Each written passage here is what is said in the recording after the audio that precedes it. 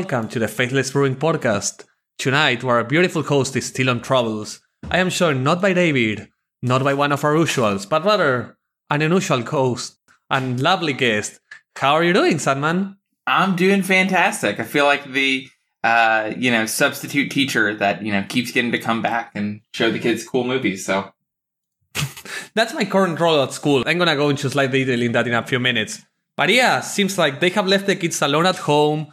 There's no guidelines, there's no rules. They haven't even gave us a semblance of a plan. So they just unhinged two Zoomers that love random magic cards to talk for around an hour. And we're going to try and keep ourselves below an hour. Perfect, sounds good to me. So, Simon, how is life been going besides magic and besides a pretty tiny falling in love with Windbrisk Heights? No, man, all is well in the magic world. I think that this set is really, really fantastic. Bunch of really interesting cards, a lot of text on both the fronts of magic cards and on the backs of magic cards. Randomly, this might be one of the best sets for limited magic of all time. I know this is a podcast that talks about, modern and pioneer, but if anyone is interested in trying draft for the first time in a while, this set is great. Yeah, very complicated, plenty of room to explore. So really excited about it. We're also going to talk a bit about that as soon as we go about a bit of what has happened in Magic for this past week, especially what happened yesterday. There was the limited PPTQ in Magic Online limited showcase, and it's chaos is happening as it seems Daybreak placed the finals. They had a one draft instead of a MAM draft. Yeah, people are all over it. Yeah, that's not great. What I'm thinking probably happened is when they put those schedules together, they, had to put in the format for the event, and they just forgot to update it to be March of Machine draft for the top 8. So, congratulations to those players for making the top 8. Hope they had fun playing. Phyrexia all will be one. Hopefully this doesn't happen again and that this isn't, that big of a news story long term. Yeah. Daybreak continues being at least an amazing company, and it seems they are asking Magic they are asking at WotC if it's able to stretch the invitations for all top 8 players. So at least they're trying to minimize damage done. Perfect. Yeah, that's a great solution. Besides that, a few bug fixing has been done. I was just talking to Zanman about how Savas is once again legal in Modern, as it was previously banned due to the fact that playing Savas caused the game to literally restart. So now, it seems Hard Scale is back on the menu. And Spike has been loving it. I think he's like 21-4, played in today in the showcase. Had a 5-0 start that ended up as a 5-2 drop. Have they fixed Invasion of Alara yet? It's the only card from the new set that's been bugged. Sort of. So, Invasion of Alara. So I have this issue. How does Invasion of Alara supposed to work on the front side? Tell me your interpretation of the front side of Invasion of Alara. So I do know how it's supposed to work, but it doesn't work properly on Magic Online. Alright. So that side is still bugged. But the backside has been fixed, so it's strictly better than it should be, because the backside works and the front side is upgraded. Perfect. For anyone that doesn't know Invasion of Alara, it is a very, very complicated magic card. I'll go ahead and read it now. But it is 1 mana of each color for a battle with 7 defense. And whenever you play Invasion of Alara, and it enters the battlefield, you exile cards from the top of your library until you exile 2 non-land cards with mana value 4 or less. You may cast one of them without paying its mana cost and put the other one into your hand. Then put the other cards exiled this way on the bottom of your library in a random order. The way this works on Magic Online currently is when you cast this and you basically cascade, and cast one of them. When you cast one of them, the other one, you actually are allowed to select a card that is not one of the cards that is cheaper than 5 mana. So what is happening a lot is, you'll double cascade and you'll hit like Vampire Hexmage, so you can immediately flip the Invasion of Alara. And instead of having your other card be, maybe a random removal spell or, maybe a mana fixing thing, if you had cascaded through an Invasion of Alara, you can just actually put that other Invasion of Alara into your hand. That's not the way the rules are supposed to work, but that is currently the way that it is bugged on Magic Online. It is not doing a great job of separating those two exile piles for the second part. The part that they had fixed was the backside of the card, which also has a million words on it. The backside is Awaken the Maelstrom. It's a sorcery that says target player draws 2 cards, and then you may put an artifact card from your hand onto the battlefield, create a token that's a copy of a permanent you control, distribute 3 +1/+1 counters among 1, 2, or 3 creatures you control, and then destroy target permanent in opponent controls. I'm sure if you showed this, exactly, you can just show this sorcery to someone in 2005, tell them this is a custom card, and they will tell you about how terrible it is and it is too wordy. Mm-hmm. Oh, how times have evolved. Oh, yeah. Yeah. No, I mean, if you can get the backside to happen, it is incredibly powerful. Awkwardly enough, the previous way that it worked on Magic Online was if you weren't able to put an artifact card into play from your hand, which is definitely the least important part of the card. Yeah. It wouldn't let you do the create a token part because... I didn't even know that was linked. I just thought you couldn't make a token. I never realized it was interlinked to the second part actually happening. Yeah, because the creating a token copy of something isn't a target effect. When the card is resolving, you're supposed to be able to do it as it resolves. But apparently the way it was coded was you didn't put an artifact into your hand or from your hand into play. All right, well, now we're done playing this spell, which is just not the way the card works. So I'm happy they fixed that. That is the more important fix, I think, of the two. Hopefully they can get around to the front side as well, though. Yeah, the issue with the frontline bug is people are going to exploit it, but if you want to play the card fairly, you're able to. Yeah. So it's actually never a nerf, you never get harmed by it, rather only if your opponent actually grabs a Leyline Binding with the front trigger. That's the only downside currently it has, but a beautiful card, and you have actually been quite in love with it from what I heard. Or at least the other battles, the more regular ones. Yes. So I'm gonna, get on my little, soapbox and preach about the awesomeness of battles. I know in the set spoiler with Dan, I was trying to hype him up on battles because he was pretty low on them. That was super low on them. I wasn't as hyped as you, but I was super excited about at least the promise of them. There is a lot going on with them. So the important thing to know about battles is the front side of the battles is almost never worth the card, which makes sense because there is a backside. Yeah. They designed them that way. And flipping them to the back is not trivial. You do need to do something. If you've ever had an opponent play Ren and 6 on you early and it get up to 5 counters, you know how hard it is to deal 5 points of damage to something if someone doesn't want you to. So, it is an important thing to have your deck be built both to maximize the effect of the battles and also how do you get to the backside. It's actually the second best uncommon in the entire set for limited is Invasion of Amonkhet. I've just loved drafting this card so much, and I finally jumped back into Modern a couple of days ago. Before we go into your Modern love for battles, please tell us about the limited of the set that I think LSB has called it one of the 5 best drafting sets in history. Ooh, absolutely. So this draft format is fantastic. One of the main reasons why I love this draft format so much is there is room to play almost every single card in the set, depending on what your deck looks like. And the card quality is insanely high in this set. There is 2 main reasons why the power level of these decks feel less like regular draft and closer to, a cube-esque format. And it comes down to the structure of the packs. A regular Magic pack will have, 1 rare or mythic, 3 uncommons, and 11 commons. That is not the structure of these packs.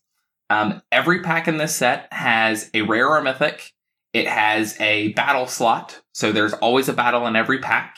And And then there is also a legend from outside of the set that has been put into a list.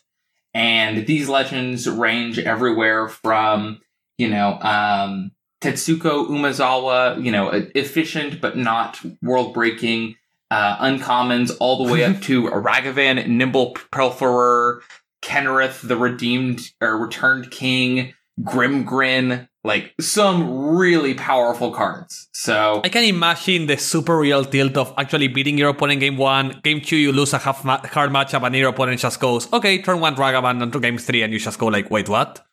I had a game earlier this week where my opponent played Ragavan, modern staple, but I was on the play, so I played my 2-drop on turn 2, and I wasn't really that afraid of Ragavan at this point because, at the end of the day, it does have to hit you. He doesn't get to play Lightning Bolt or Fury or the other cards that really enable it, like it has in Modern. Yeah, it's so much worse than Modern. But then he played Tetsuko Umezawa. No, the blue girl? Yeah, and no! For those of y'all who don't know random cards from, I believe it was Dominaria when it was first printed. Yeah. It's a 2-mana 1/3 that gives creatures you control with power or toughness 1 or less unblockable. Which Ragavan conveniently has 1 toughness. Who would have said so? They added 1 cool word to their Ragavan because they didn't have enough text yet, and that was unblockable. And that's just like a really cool effect that you normally couldn't get in a limited format outside of Cube. That just happens in this set. So that's one of the reasons why the set has been so awesome. All of the color combinations are playable. Monocolor decks are playable. 5-color decks are playable. You can win drafts with no rares or mythics. You can win a draft with 6 rares and mythics. 7-drops are playable. 1-drops are playable. Like, this is a fantastic set.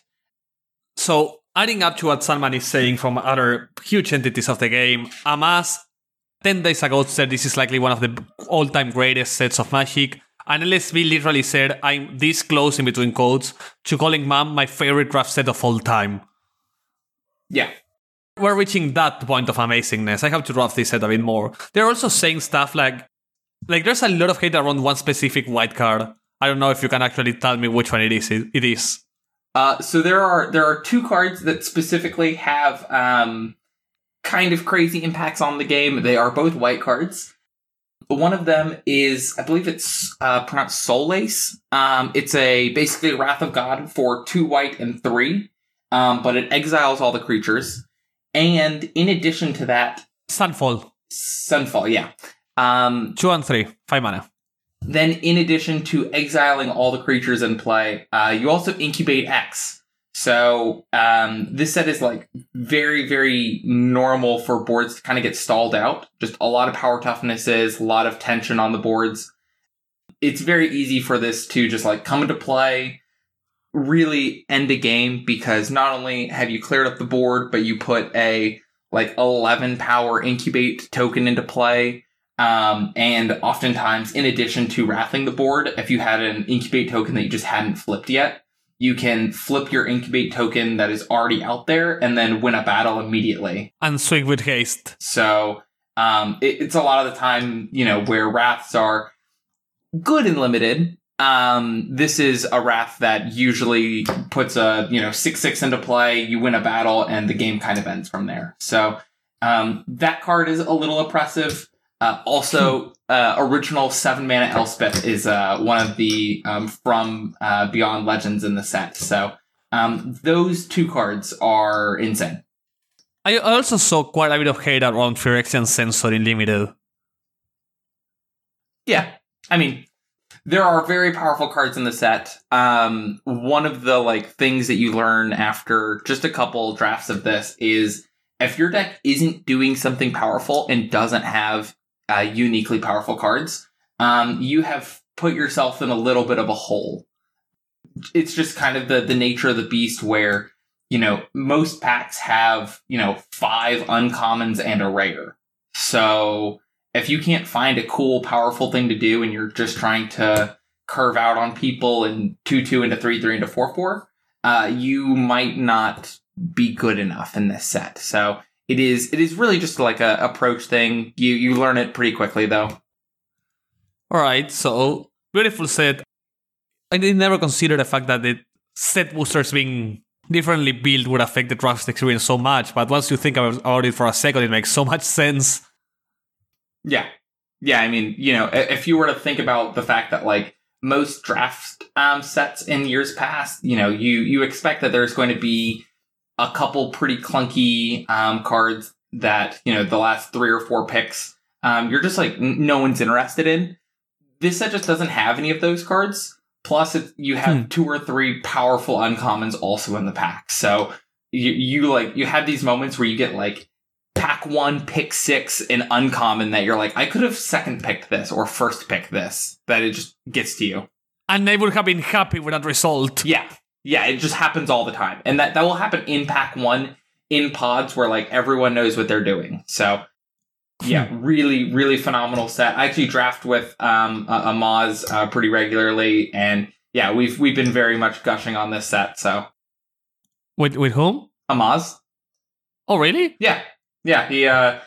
He's like a neighbor of mine. He moved down here to Texas to draft with some of my draft guys years ago. So good dude. Can you tell Amaz I love him and he was one of the guys that actually got me to TCGs when he was in Hearthstone? Absolutely, will do. I'll let him know. My friend from Argentina is a big fan. Perfect. He's the one at fault whenever I start brewing random stuff. You can blame him. Good. Sort of a slippery slope. So, now that you have prophesized about your love of the limited in this set, you can go on with your love about battles. Especially, I think 3 battles have wanted your heart the most. Yeah, so really one in specific has taken my heart over, and it's Invasion of Amonkhet. Let me first read that for people that actually don't read their 3-mana draw a card enchantments. So, Invasion of Amonkhet. A battle, a siege, when it enters, each player mills 3 cards, then each opponent discards, and you draw a card. And it has 4/0 loyalty, 4 battle counters. And once you flip it, it's a 4/4 that when it enters the battlefield, it can do so as a copy of any creature in any graveyard. Except it's still a 4/4 black zombie. So, what's so amazing about our propaganda?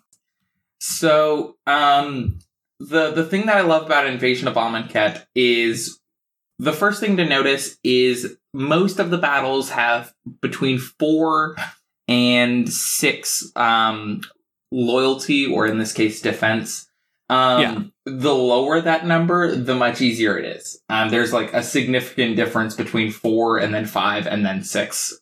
Yeah, I think 5 is the modern playable, like, above 5, you have to cheat it to activate it, right? Yeah. I have never seen anyone play a fair one with more than 5 battle counters. Yeah, absolutely. So, Invasion of Amonkhet, the reason why I've been so in love with this card is it replaces itself immediately by drawing a card. It gets you a little bit of card advantage immediately by taking away a card from your opponent.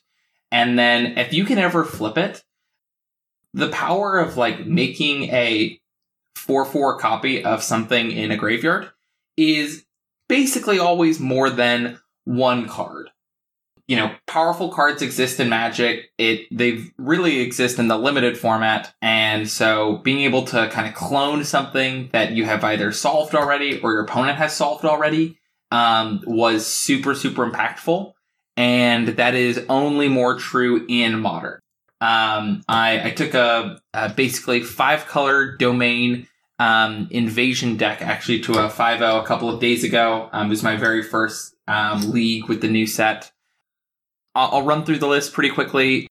Please. It will sound like 2 decks that you know very well. Smashed one into the other. Yeah. So this deck is 10 cards that I'm playing 4 copies of each. I took 4 Grief, 4 Fury, 4 Undying Malice to give me a scam package. Playing Grief and Undying Malice on turn 1 to, tear apart your opponent's hand and leave a kind of evasive 4-power creature is really, really efficient for winning battles. The Domain package has 4 Territorial Kavu, 4 Tribal Flames, 4 Scion of Draco. These are the most efficient ways of putting power and burn at target things.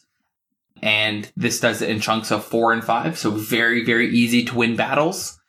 Yeah. The battles that we were playing in this deck was Invasion of Asgal, mostly just for the front side. It's black-red for an Edict. Your opponent loses a life.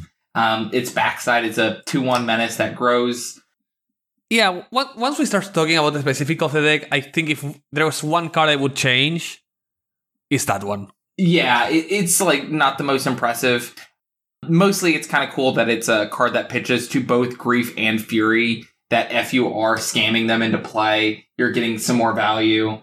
Oh, okay. Yeah. Yeah, it's mostly just a removal spell, and I just wanted to get as much knowledge on the battles as possible. Okay.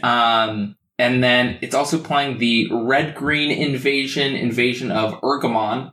Invasion of Urgamon has 5 defense, comes into play, you can rummage, and it gives you a treasure, so discard a card, draw a card.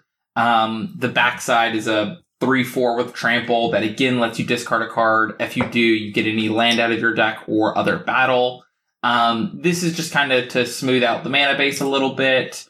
Treasure being more useful than in other decks, just due to the fact we're playing a 5-color mana base, vulnerable to moon, no planes, knows nothing. Yeah, absolutely. So just kind of fixes the mana base. Also, letting you like search out which battle you're interested in. You know, it is nice that this can grab either the Invasion of Amonkhet so we can do our big scary things, or grab us a removal spell in Asgal. So, kind of a cool interaction there. For Invasion of Amonkhet, like I was talking about earlier, the card is super powerful. And then one card that is not in either the Scam deck or the Domain deck. I wanted to have one really good thing to be reanimating with my Invasion of Amonkhet. So I just chose the best creature to reanimate ever printed in Magic. Atraxa, Grand Unifier, we're trying to discard it to Invasion of Urgamon or the Territorial Kavu, or pitch it to Grief to get rid of stuff. So this interaction of playing like turn 2 Territorial Kavu into turn 3 Invasion of Amonkhet, have Domain, so it's a 5/5. I'm going to attack my Invasion of Amonkhet. I'm going to choose the discard draw card portion. I'll discard Atraxa. Would you like to block? Is such an incredibly powerful moment, because you very much are just putting your opponent on. You can't not block ever again. Yeah. Once Atraxa touches the graveyard, if that invasion ever gets to die... Yeah, and this deck randomly is also maybe the best deck once an Atraxa hits the board, because we have a lot of different card types, because we can take a battle. Battle is a new card type, so you can grab one of those. The instants in your deck are literally just Undying Malice, but if your opponent gets rid of the Atraxa that you have in play, you just get to Undying Malice it, and it turns back into Invasion of Amonkhet. It does go to the front side. But it's actually like kind of better that way, because since you've drawn all these cards, you probably have a Tribal Flames, or you probably are getting through with a creature anyways. So you can just reflip it again. So not only are you like getting your Atraxa back, but you're also getting your opponent discards a card and you draw a card. And sometimes you don't even want Atraxa. Like if you have a Fury in your graveyard, being able to just be like, okay, I copy Fury, I kill your blockers. Like, that is also really, really impactful. So, yeah, I mean, this deck it was insane. I played it, first league of Modern Mom. Mana base was awful. Sideboard was very much just thrown together last minute. 5-0'd immediately, cleaned some stuff up, and 4-1 to begin with it. So, I'm very, very excited about this. I did try a second version that has Archon of Cruelty. In that version, I also put in Persist. And that package is really powerful. I do think that if you don't have Persist in the deck and you just want like the creature that does the most when it comes into play, just take Atraxa.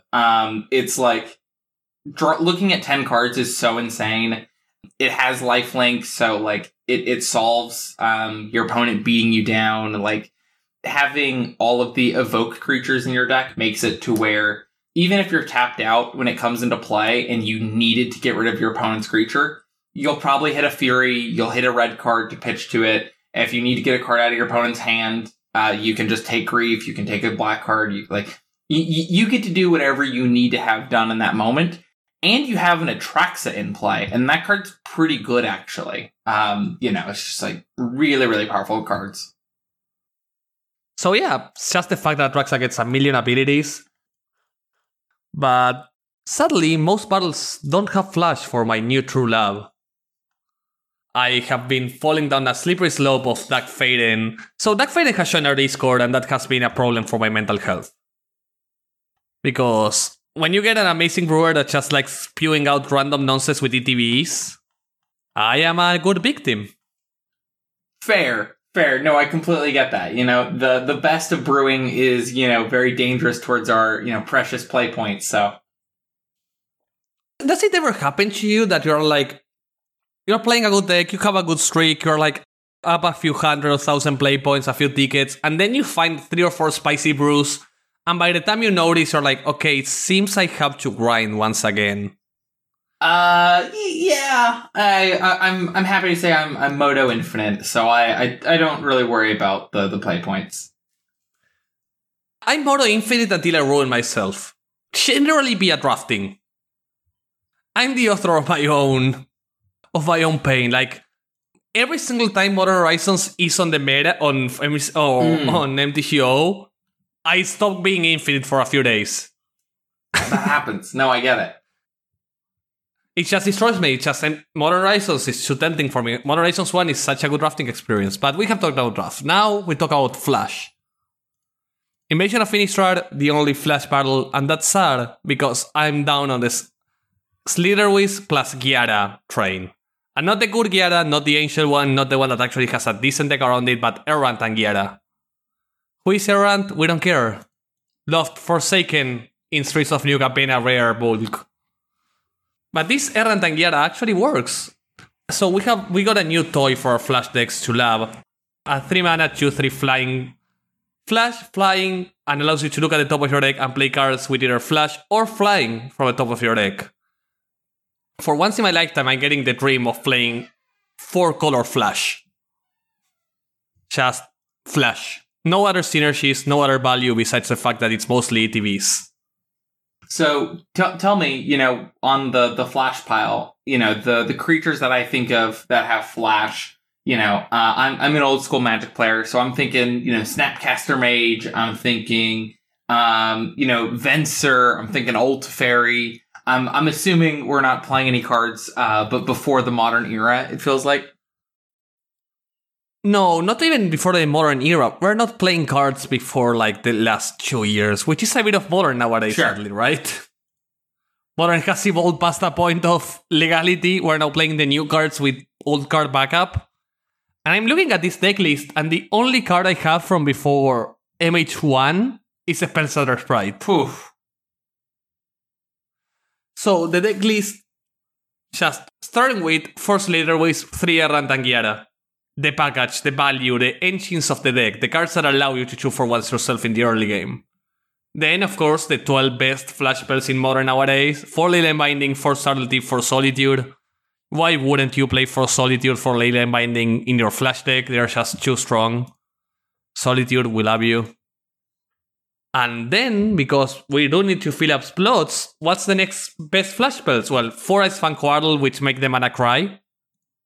I know my mana looks at me and asks me why, with pain and crying in its eyes. When you could just be an Esper deck and you decide to splash green for 1 card, your mana base looks at you with an overgrown tomb like, why are you doing this to me, Morde? We could be Esper. We could be happy. But no, we have Leyline Binding, so that forces me to be even greedier. And then, alongside everything else, 4 beautiful Spellstutter Sprite. And 4 Ephemerates because I have Coatl and Solitudes and Subtleties in my deck. And Spellstutter Sprite sucks until everybody is playing Cascade. I mean, it is like... I have such a love for Spellstutter Sprite. The first event that I ever...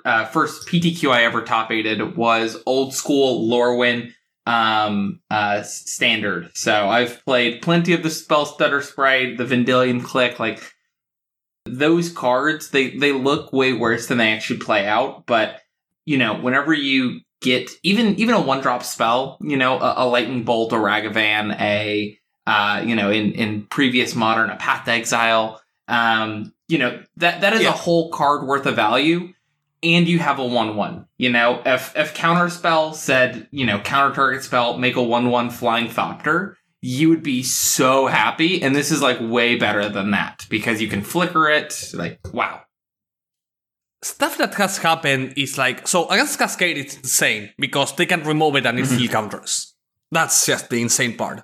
It's a 2-mana 1/1 that counters any spell that costs any Cascade spell, so it counters a 3-drop. Which is just insane tempo in your favor. It is a creature, so it doesn't work, so it doesn't get caught by most stuff that your opponent is expecting you to play, so it doesn't get countered by Force of Negation or Spell Pierce, which a lot of the time is exactly what they're holding, right? Whenever Living End goes so into end step with leaving it with just Force of Negation, making sure everything is gonna be alright, you play a Spellstar Sprite and they just collapse. Unexpected, devastating, all of a sudden. And most of the decks nowadays, like Murktide and Shadow, that's slightly on the rise for some reason, just super flop to being able to counter the 1-drops consistently. Yeah, I mean, the more streamlined that decks get, the lower on the curve they become. Every deck in Modern these days has, 1-drops. And they're more and more impactful the further we go along. I was talking with a buddy recently about, the difference in 1-drops over the past, 10 years. We've gone from Goblin Guide being the, king of the 1-drops to the king of aggression. To just Goblin Guide's cool, oh man, Wild Nikotl was banned in Modern at one point, but these days we've got, Dragon Rage Channeler, we've got Esper Sentinel, we've got Ragavan, we've got these important things that you need to deal with that cost 1 mana. Spellstutter Sprite is king of stopping those, and if you ever have had the experience of ephemerating a Spellstutter Sprite to get another counter, it's so nice. So yesterday, I was playing against. So I think my opponent rage quitted because of this, but my opponent going turn 3 Glimpse, and I only had 3 mana open. End step, they Cascade, I go Spellstutter, they untap, Cascade again, Ephemerate Spellstutter, and they conceded the match. That was game 1. So Glimpse is on the rise for some reason, and Rhinos was said by Mengucci to be the best deck in the format, and everybody loves Living End. Why would you not play Spellstutter Sprite? 2 mana counter with upside?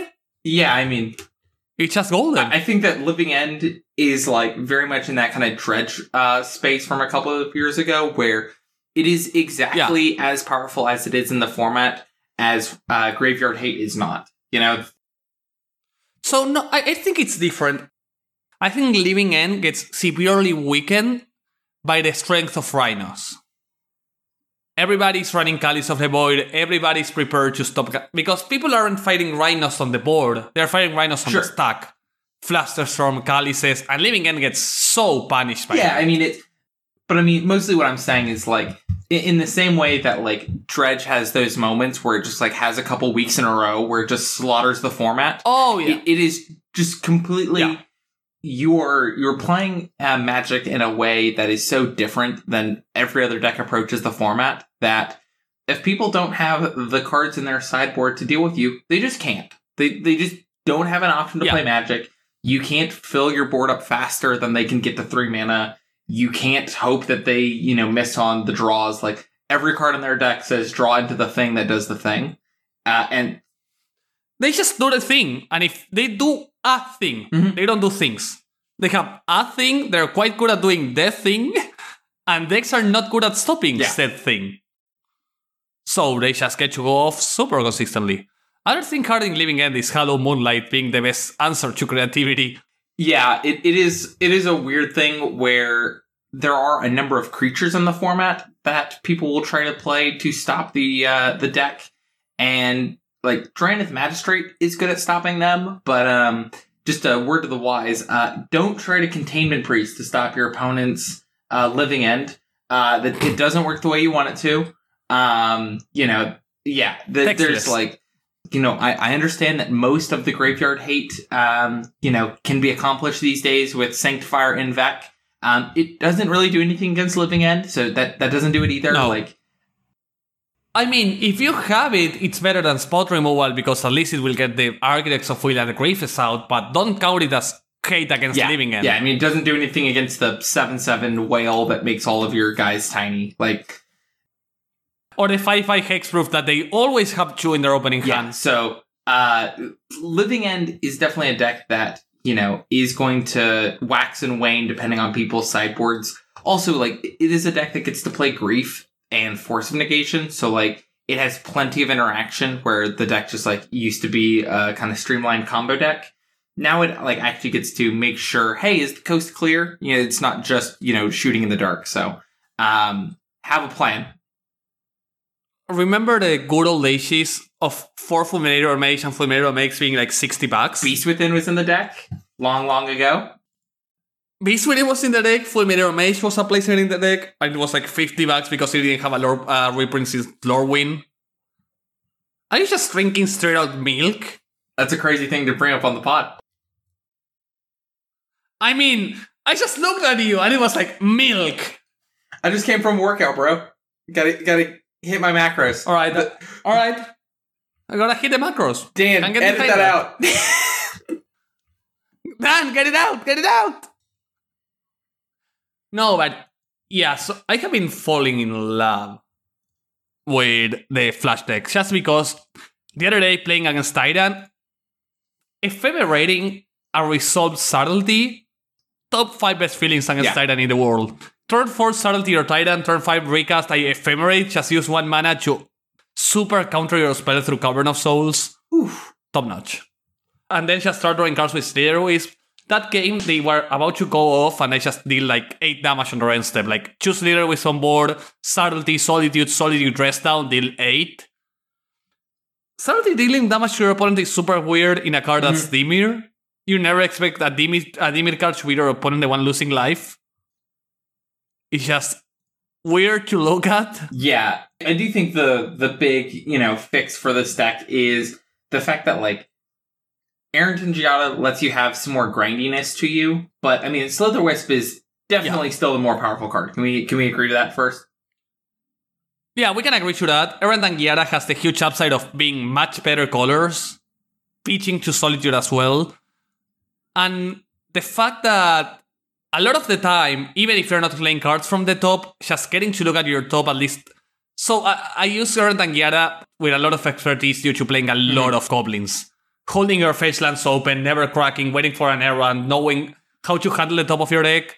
I used to be a Courser of Krufix lover in my first years of Magic playing Value Town. I then became a Snoop lover and now I'm playing Errant and Giada.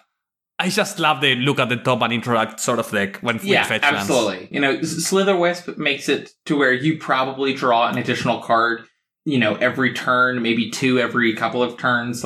It's average additional cards for every turn it's in play. It's probably 1.5 if we had to put a number to it. Errant and Giada is closer to 0.9, it's almost a full card. Just because of fetching. So the huge part is how well they work. That's the main thing. A lot of games, if one gets to survive, and you have the other in hand, and you go next turn, hold up a pitch spell plus Slither Wisp plus Ephemerate or something like that, it's just game over. It just happens, you play turn 3 and Errant and Giada, a Slither Wisp on your opponent end step, you go to your turn, flash in Errant, you have a Solitude on top, pitch, draw a card, get a new look at the top. You're literally starting to cast free spells, pinging your opponent, developing value, and just going through your deck. Looking at Binding on top, playing a Giada and just seeing a Binding for 1 mana is just oof. And you play it in your upkeep to actually get to draw something decent. It's just golden. Yeah, no, I mean, the ability for the deck to each one of those cards does kind of say suspend 1, grind out your opponent. So if you play one of these things on turn 3. Yeah, and Slither Wisp, of course, because of having Solitude and Subtlety. And I mean, I even think that this deck could play a couple of Endurances. I know it's really hard on the mana, and there's not so many green cards. We're currently only looking at Ice Fang Quaddle. So this is the first time. So the first two leagues. So the first two leagues I went 3-2. It was without Quaddles. Then I went 4-1 with Quaddles. So I'm just trying to test the mana with Quaddles. First league had a Naya Triumph, which was a lot worse than Ketra Triumphs, or I'm just starting to try and find the correct numbers. But if I could play Endurance, I absolutely would. And Force of Negation is the next cut of the deck, so it's just bordering on getting cut out at any moment. I mean, I think that with decks like this, I am just most interested in putting my opponent to the you got it test. And the best way to do that is going to be, play the least amount of counter interaction possible. Just be as streamlined and make sure that when you are allowed to do your powerful thing, that it is powerful. If you play a Slither Wisp and you get to, cast 2 or 3 of the, pitch elementals immediately for any amount of value, that's going to be super exciting. It's like a chunky recently. Yeah.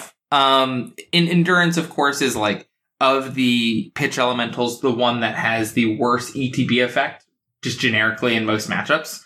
But it is also a 3-mana 3/4 with flash, so I think it is like the best body for the cost. So that is something that I might be a little more interested in. Wandering Emperor might be actually a pretty good addition, because aggro decks are being pretty hard with having. So your only removal spells are actually Solitude and Leyline Binding. Wandering Emperor acting as another 0 removal, acting as another way to gain health, actually might just be the fit. Also, being a flashy Planeswalker is something unique. Lets you be grindy, yeah. Yeah, trying to survive, at least having more access to low to the ground removal. Besides that, maybe the answer is just take out Force of Negation at Prismatic Ending. Just have access to ways to kill a turn 1 monkey. Whenever I play this deck, I'm like, okay, this hand is great. Now, don't play a monkey. Just don't do it. Do anything else. You can do something else and we will all be fine. You can play a Darcy. Yeah, I mean, currently our thing that slaughters monkeys is just Ice Fang Quaddle, because it always has Death Touch for 1 toughness creatures. It always has Death Touch for monkeys. The great part about this deck is Slither with Errant and Errant work as value engines, but you don't need them. Like, if your opponent just starts trading 1 for 1, you still have the late game. Ice Fang Quaddle is still a 2 for 1, Dressdown is still a 2 for 1, Subtlety and Solitude are still 2 for 1s alongside Ephemerate. Or even just free. So you have 12 or 16 cards are actually just still amazing ways to grind, even if your engines get disrupted. The engines allow you just to be super tempo positive after every resolve. You resolve a Slither with, now I can go ahead and just pitch a Fawn, pitch a Subtlety, and cast a Binding and feel like I'm still ahead on cards. Even if I had to triple spell last turn. Yeah, and I mean, I'm going to just guess that the decks that you struggle the most against are the ones that are doing something linear, unfair, and are not really trying to get grindy with you. I'm assuming that, like, Yawgmoth outside of Solitude ephemerating them is, like, kind of a nightmare. So that's where the 4 subtleties for Force of Negation come in. Like, for example, Titan absolutely destroyed 3-0, 3 matches, 2-0, 2-0, 2-1. The fact you just have subtleties, Force of Negation, Dressdown, Cascade decks, 4 Force of Negation, 4 Spell Shatter Sprite. You just are acting super well against the unfair decks. You just have a lot of pieces that combo decks are not ready to get game 1 Spell Shatter Sprite or subtleties. They are just not prepared to prepare. You cannot prepare yourself for that. And that's where you get the extra points. Actually, most of my losses come into Sue, to Burn, actually to Creativity, but that's because I wasn't playing Howlu Moonlight or any Creativity hate in the sideboard. I mean, Creativity is a good deck. They can beat through Moonlight sometimes, but yeah, it's just anything. I mean, they sometimes go turn 1 Thoughtseize, turn 2 Brennan 6, turn 3 Fable, turn 4 Com, and you're like, okay, I did my best. I was tried. A good boy. I tried. We did the fun things. And yeah, now I'm super deep in Flash, and hopefully I might get a 5-0 soon so I can start thriving on it. Perfect. Well, outside of, the Flash decks that you've been playing, the battle decks that I've been, hyping up in the Discord, is there anything else in Modern that you've been super excited about with Mom? So, I don't think Mom had anything to do with this, but did you see Contra Ego's second place in the challenge with 4-color Ursa? 4-color... Oh, like the, combo Thopters version? Yeah. I mean, I've been seeing it pop up. So he's playing 4 Ursa, 4 Goblin Engineer, 3 Esper Sentinel, 3 Ingenious Smith. So it's like Jeskai Ursa with a green splash for Haywire Might. But it's a Jeskai deck that's also playing 4 Ursa Saga. I mean, Ursa Saga is a really powerful card. I don't know what you really, 4 Thopter Foundry, 1 Sword of the Meek, and then just hoping to combo with Ursa. The good old way. No, I mean, I haven't seen that deck. I mean, I'm happy to see people are doing well with it. I will say, right now I feel like Teferi Time Raveler is like as good as it's ever been in Modern. There's so many Cascade things running around. Oh, yeah. It also randomly stops the battles, if anyone is wondering about that. Yeah. It destroys the Invasion of Alara, literally countering both sides of the card. There's definitely a lot, that it's beating up on in the format. So if someone is like interested in finding hate pieces right now in Modern, there's a lot of like kind of uniquely powerful hate pieces. I mean, your deck that you were talking about does kind of get slaughtered to Linvala, just stopping you from being able to pitch cycle your or pitch cast the elementals is like really brutal, and that is a card that is like uniquely good right now. Modern is both in a very healthy place and a very, very aggressive. The games might not be over on turn 4, but like you need to be doing something proactive. So I tend to respect Spike as a brewer, but I don't tend to quote him much or anything. And one day he said something like, by turn 4, you either interact with your opponent or you're winning the game. And he was playing a Boros deck, and that's the argument he used to justify Avalanche Rider. He was like, I'm playing Boros. I either concede to have the meta, or I try to at least attack their mana base. And that's Modern nowadays. I think that's completely true. You have to do something before turn 4, or you have to be winning. Yeah, I mean, I think that the format this was like easiest to kind of tell, that there's like 2 or 3 modes that a deck can choose between, was Legacy a couple of years ago. You were either one of the blue Force of Will, Ponder, Brainstorm decks, whether that was Delver or, one of the many variants of those kind of piles. You were a combo deck that was trying to put together a 2-card combo in the first 2 or 3 turns to just end the game, or you were a Wasteland deck that was trying to, interact with your opponent's board, do some taxing effects if that was, a white creature taxes version or a, exploration lands thing. And so even though the format might have had, let's say, 50 different decks that you could play, you were fighting on one of those 3 axes. That is very true for Modern these days. You are one of these decks that is playing creatures early game, trying to be proactive, trying to, do your big thing. You are a little bit slower, but you have a, 1 or 2 card combo. That would be your Cascade decks, your creativity piles, your, Tron-esque things. Interact till you just do your thing. And then just go on with your thing. And then outside of that, you have, control/mid-range decks that are only trying to 1-for-1. Just everything that your opponent does, have the answer to it, and hope that eventually, you can find a 2-for-1 or 2 and, turn the game around on turn, 9+. Yeah. So the biggest complaint I have seen about Modern nowadays, sadly, is how, well, I think this Flash deck proves it. It's sort of focused on the new cards more than ever. But it's still super fun. Yeah, I mean, there are packages of cards right now that are just incredibly powerful. Your Flash deck and my Battles deck, they look super weird. They look super innovative. They look like, we're, really cracking the format from a different angle. But I mean, at the end of the day, you're playing a Solitude Ephemerate deck where a lot of the games that you win will come from, Solitude Ephemerate. I have this, 12 to 20 card pile that can be found in a lot of other decks. I'm doing that here, I mean, literally my battle deck is 2 piles of decks shuffled. I think your battle deck is just grabbing you literally grab the Reanimator pile, the soup pile, and the battle pile and said, do something. And you just set them free. And it works. They line up well. I mean, they work. Clearly, you got a 5-1 and a 4-1, and I have a friend playing it right now as we speak, and I think it's 2-0, so... Nice. Clearly, there's something to it.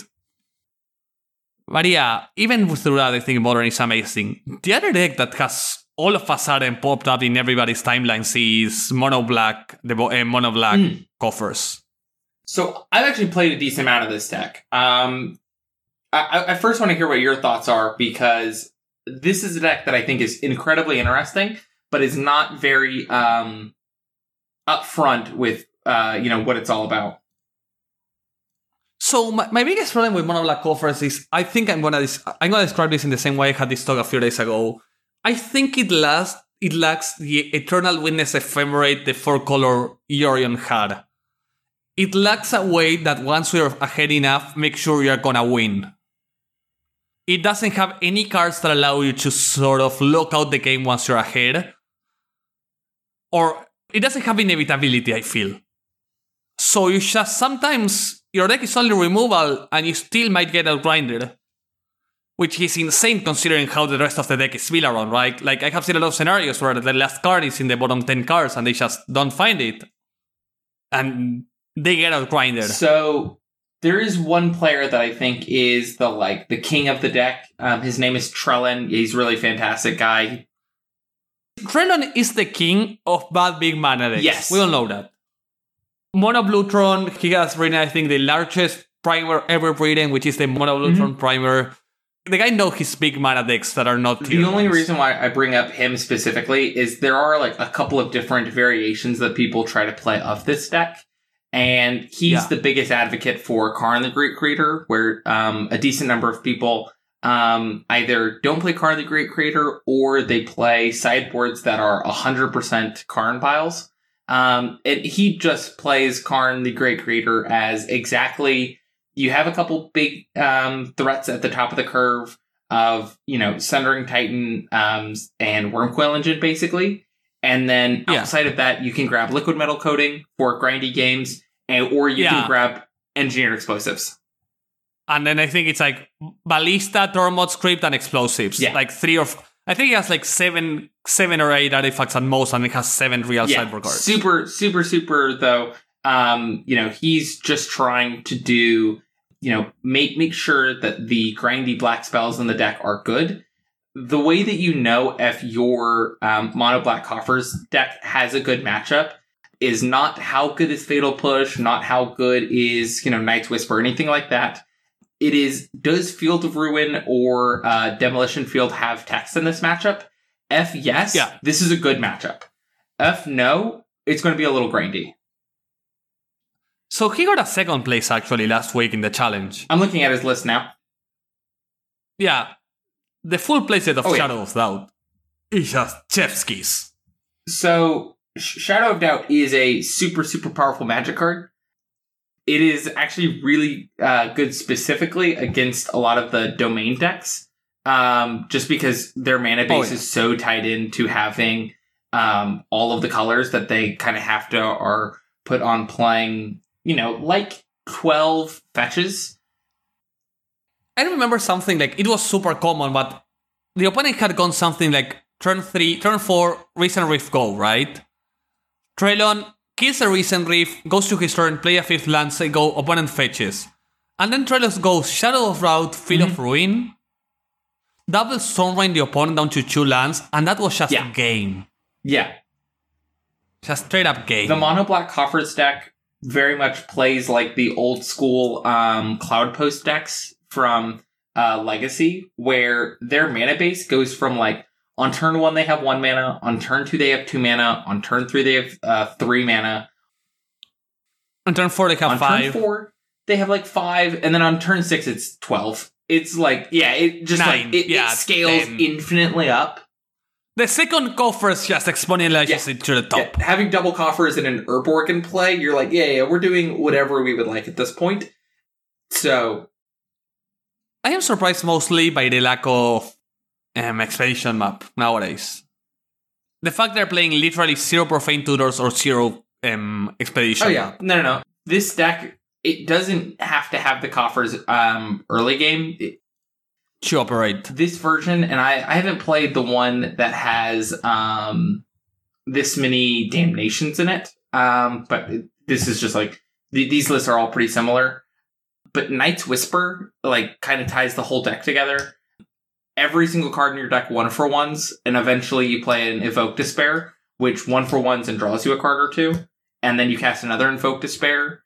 You actually do win most of your games from your opponent's mana base having hurt them, and 2 or 3 Invoke Despair dealing 4, 6. Yeah, you just kind of burn your opponent out late game. So I definitely suggest anyone that hasn't tried this deck before, look up who Trellin is on YouTube. He posts a lot of his experiences with the deck, and then give it a try, because it is a very, very different approach to how Magic's played. Yeah.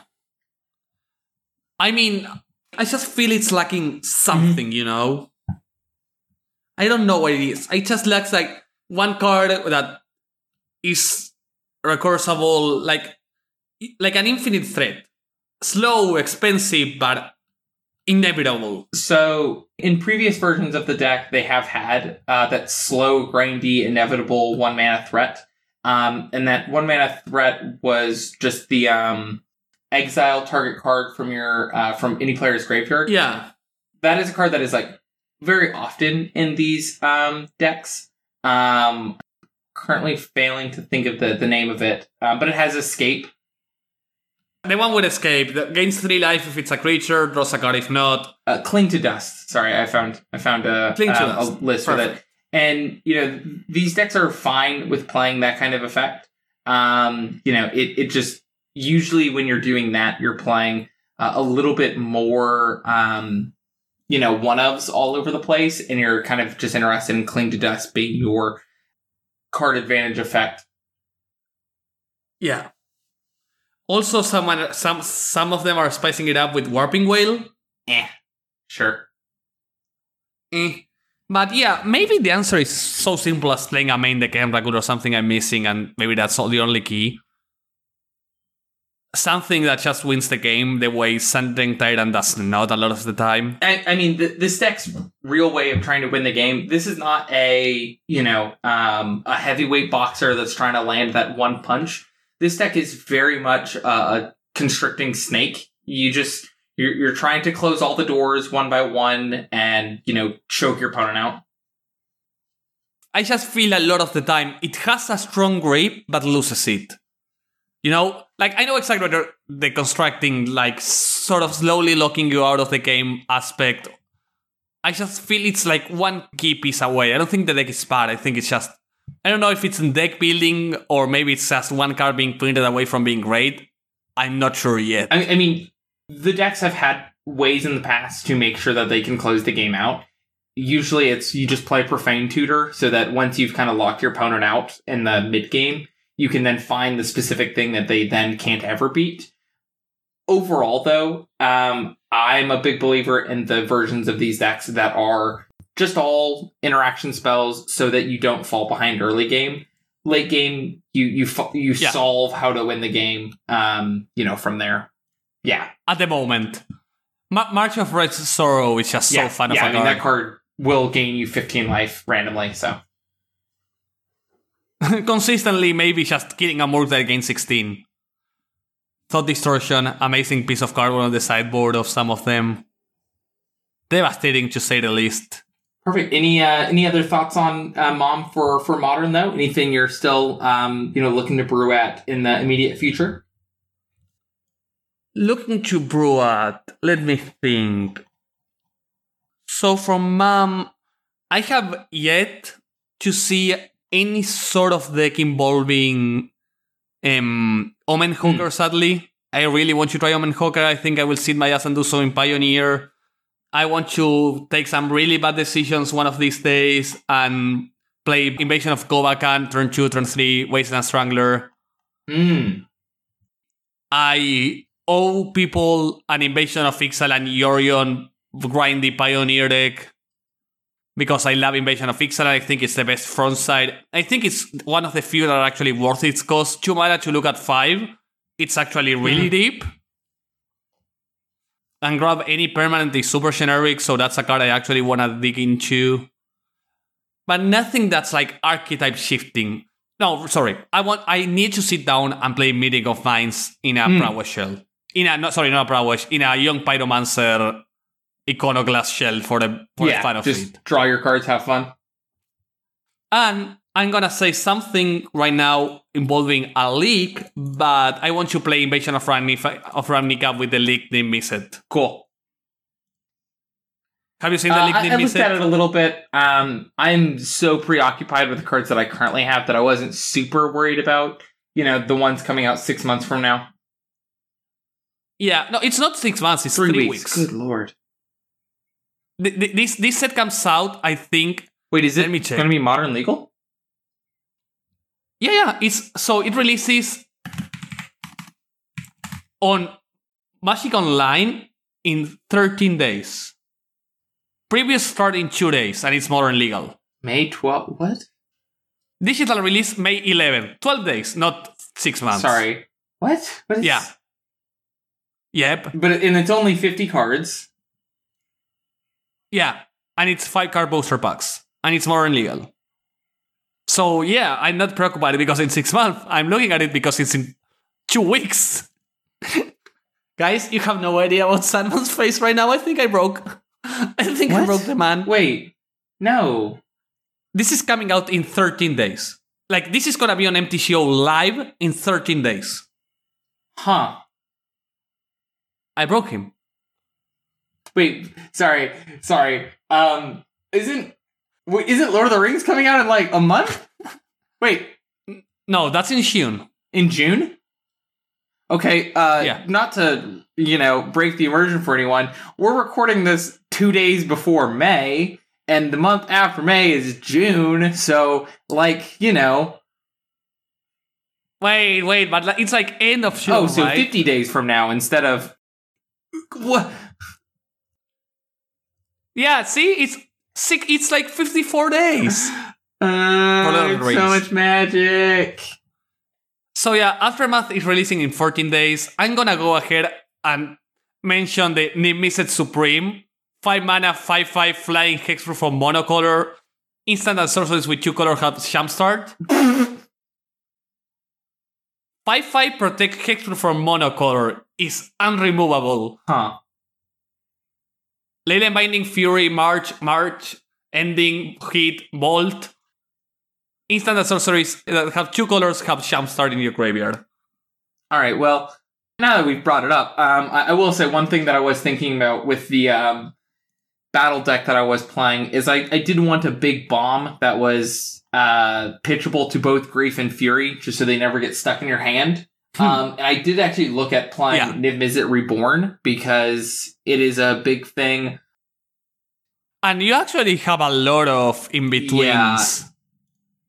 You actually have a lot of 2 colors. And you could also play the new Invasion that cares about dragons. That card is actually playable, and also randomly getting it to be Lightning Bolt instead of Shock is an upgrade. With 8 dragons, you can consistently have it be a 2 mana Bolt, sometimes even a 2 mana deal 4. Which in a world of playing other battles, you could realistically have a moment where you had too many Niv-Mizzets stuck in your hand, but then just deal 4 damage to flip an Invasion of Amonkhet, and then you're like, oh, never mind. Thanks, Niv. Also, you only cost 5 mana. You can just cast this card, and it is still a 6/6 flyer. Yeah, and you are playing a 5-color mana base. You are actually built for this. Good. But yeah, previews are starting in 3 days, so get ready for some previews pretty soon. Is it ever too much magic? I think we're gonna find out pretty soon. Oh my god. I don't have... I thought I had 50 days until I had to think about a new set. So, have you ever read Invasion of Ravnica? Yeah. Yeah, no, I know all the words on that card. Even on the backside? I want to try something with this. I don't know. It's so good. It costs 5. It just costs 5. Yeah, but it's a removal, like just exile on ETB. Yeah. Yeah, I know it's bad. I'm just trying to convince myself. You know how it works. We both have done this in the past where we have a bad card and we just convince ourselves it's good. Yeah. I'm actually surprised. So this is going to be the final subject because we're over an hour already and that's with me having lost 20 minutes of track. So we can leave that here. We know that. I'm surprised by how much you haven't fallen in love with Winota once again. Ooh, okay. So I want to let everybody know Zanman was one of the first people ever to actually brew with Winota and have success with it. Like, Winota got spoiled and he was super over it. He realized how strong of a freaking card it was. Now I'm surprised he has lost his love for his soul baby. So I will say, I do love Winota. It's not that, I don't care about her. It's not that I've forgotten. It's that the play patterns, I have felt like I have found most of the ones that I'm interested in exploring. Also, it's like kind of really hard to play currently in Modern. There's just a lot of Furies and a lot of Solitudes and a lot of Unholy Heats and all of the things that are good against Scam decks and other creature piles are also good against your Winota deck. And the coolest things that you can do with Winota also make you incredibly dead to interaction, which is like kind of the reason why I've moved away from it. I stepped away from Magic for a little bit right when MH2 was coming out. And I jumped back in because I was like, oh my gosh, Ragavan is like the perfect home. It's so good in my Winota deck. And what I actually found out was it's so good in the Modern format that red cards are seeing play. And Ragavan is so good. It's good. It's the best card in every deck. And everyone knowing that they need to have ways to deal with 1-mana creatures makes your deck worse. I will say for people that are enjoying, and enjoyed Winota back in Pioneer, there are some really powerful tools that you do get in Modern. Voice Resurgence is actually better in Modern than it is in Pioneer because people are going to have to interact on your turn, and getting that token is like really, really impactful in this format, more than it even was in Pioneer. Kasali Ambusher is like insane against the red decks. It slaughters Ragavans out of nowhere. It is a non-human for attacking for Winota. You can play Ranger Captain of Eos to get like Bomat Courier, and Ranger Captain's just insane currently in the format because it shuts off the Cascade decks. Like, there's a lot to do. It's the only spell where it acts as a counter spell rather than a silence against Cascades. And the most impactful thing about Winota in Modern that is not immediately apparent to people is the way that Winota works with Magus of the Moon. So, traditionally, in Magic, when you cast a Blood Moon effect, your opponent responds with cracking their fetches, Oh, I know. This is the enigmatic Mouse of the Moon. This is the best Mouse of the Moon. Because the way that Winota works, you don't declare which creature you're choosing. It's not like I'm putting this thing on the stack. You just attack, you get some triggers. Magus of the Moon is a human. So you can put it into play off of the Winota. It has indestructible, so it can't be hit. And the moment it's in play, fetch lands are just mountains. They're just mountains. Things that can tap to make white mana for Leyline's Binding. You can no longer tap to make white mana for Leyline's Binding. No touch. Don't worry about it. Yeah. I have won a few too many games the exact same way. Tap a Buyer on 3, opponent says, okay, it's a flicker or is it something? Magus. Sacrifice an Omen of the Sea, go fetch with Enigmatic, Magus. So, very powerful. There are a lot of cool things you can do with it. You can put Asimo into play if you're interested in that creature.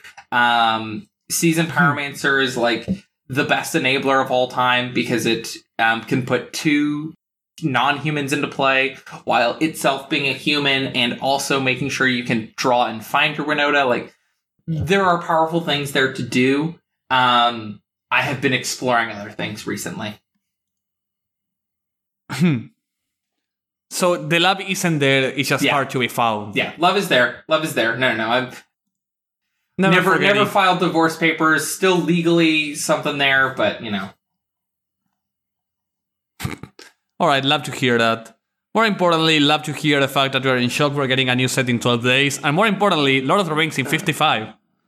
So, with Zanman in pain, I'm gonna bid everybody adieu. Thanks so much, Zanman, for sharing it today. It was a lot of fun, Bard. Choose Summers Unleashed. Thank you so much, Bard. Love you. Love to hear from you again. And hope to see you again soon then. Absolutely, and I'll see y'all in the Discord. Bye-bye, everybody. Have a beautiful night. Bye-bye.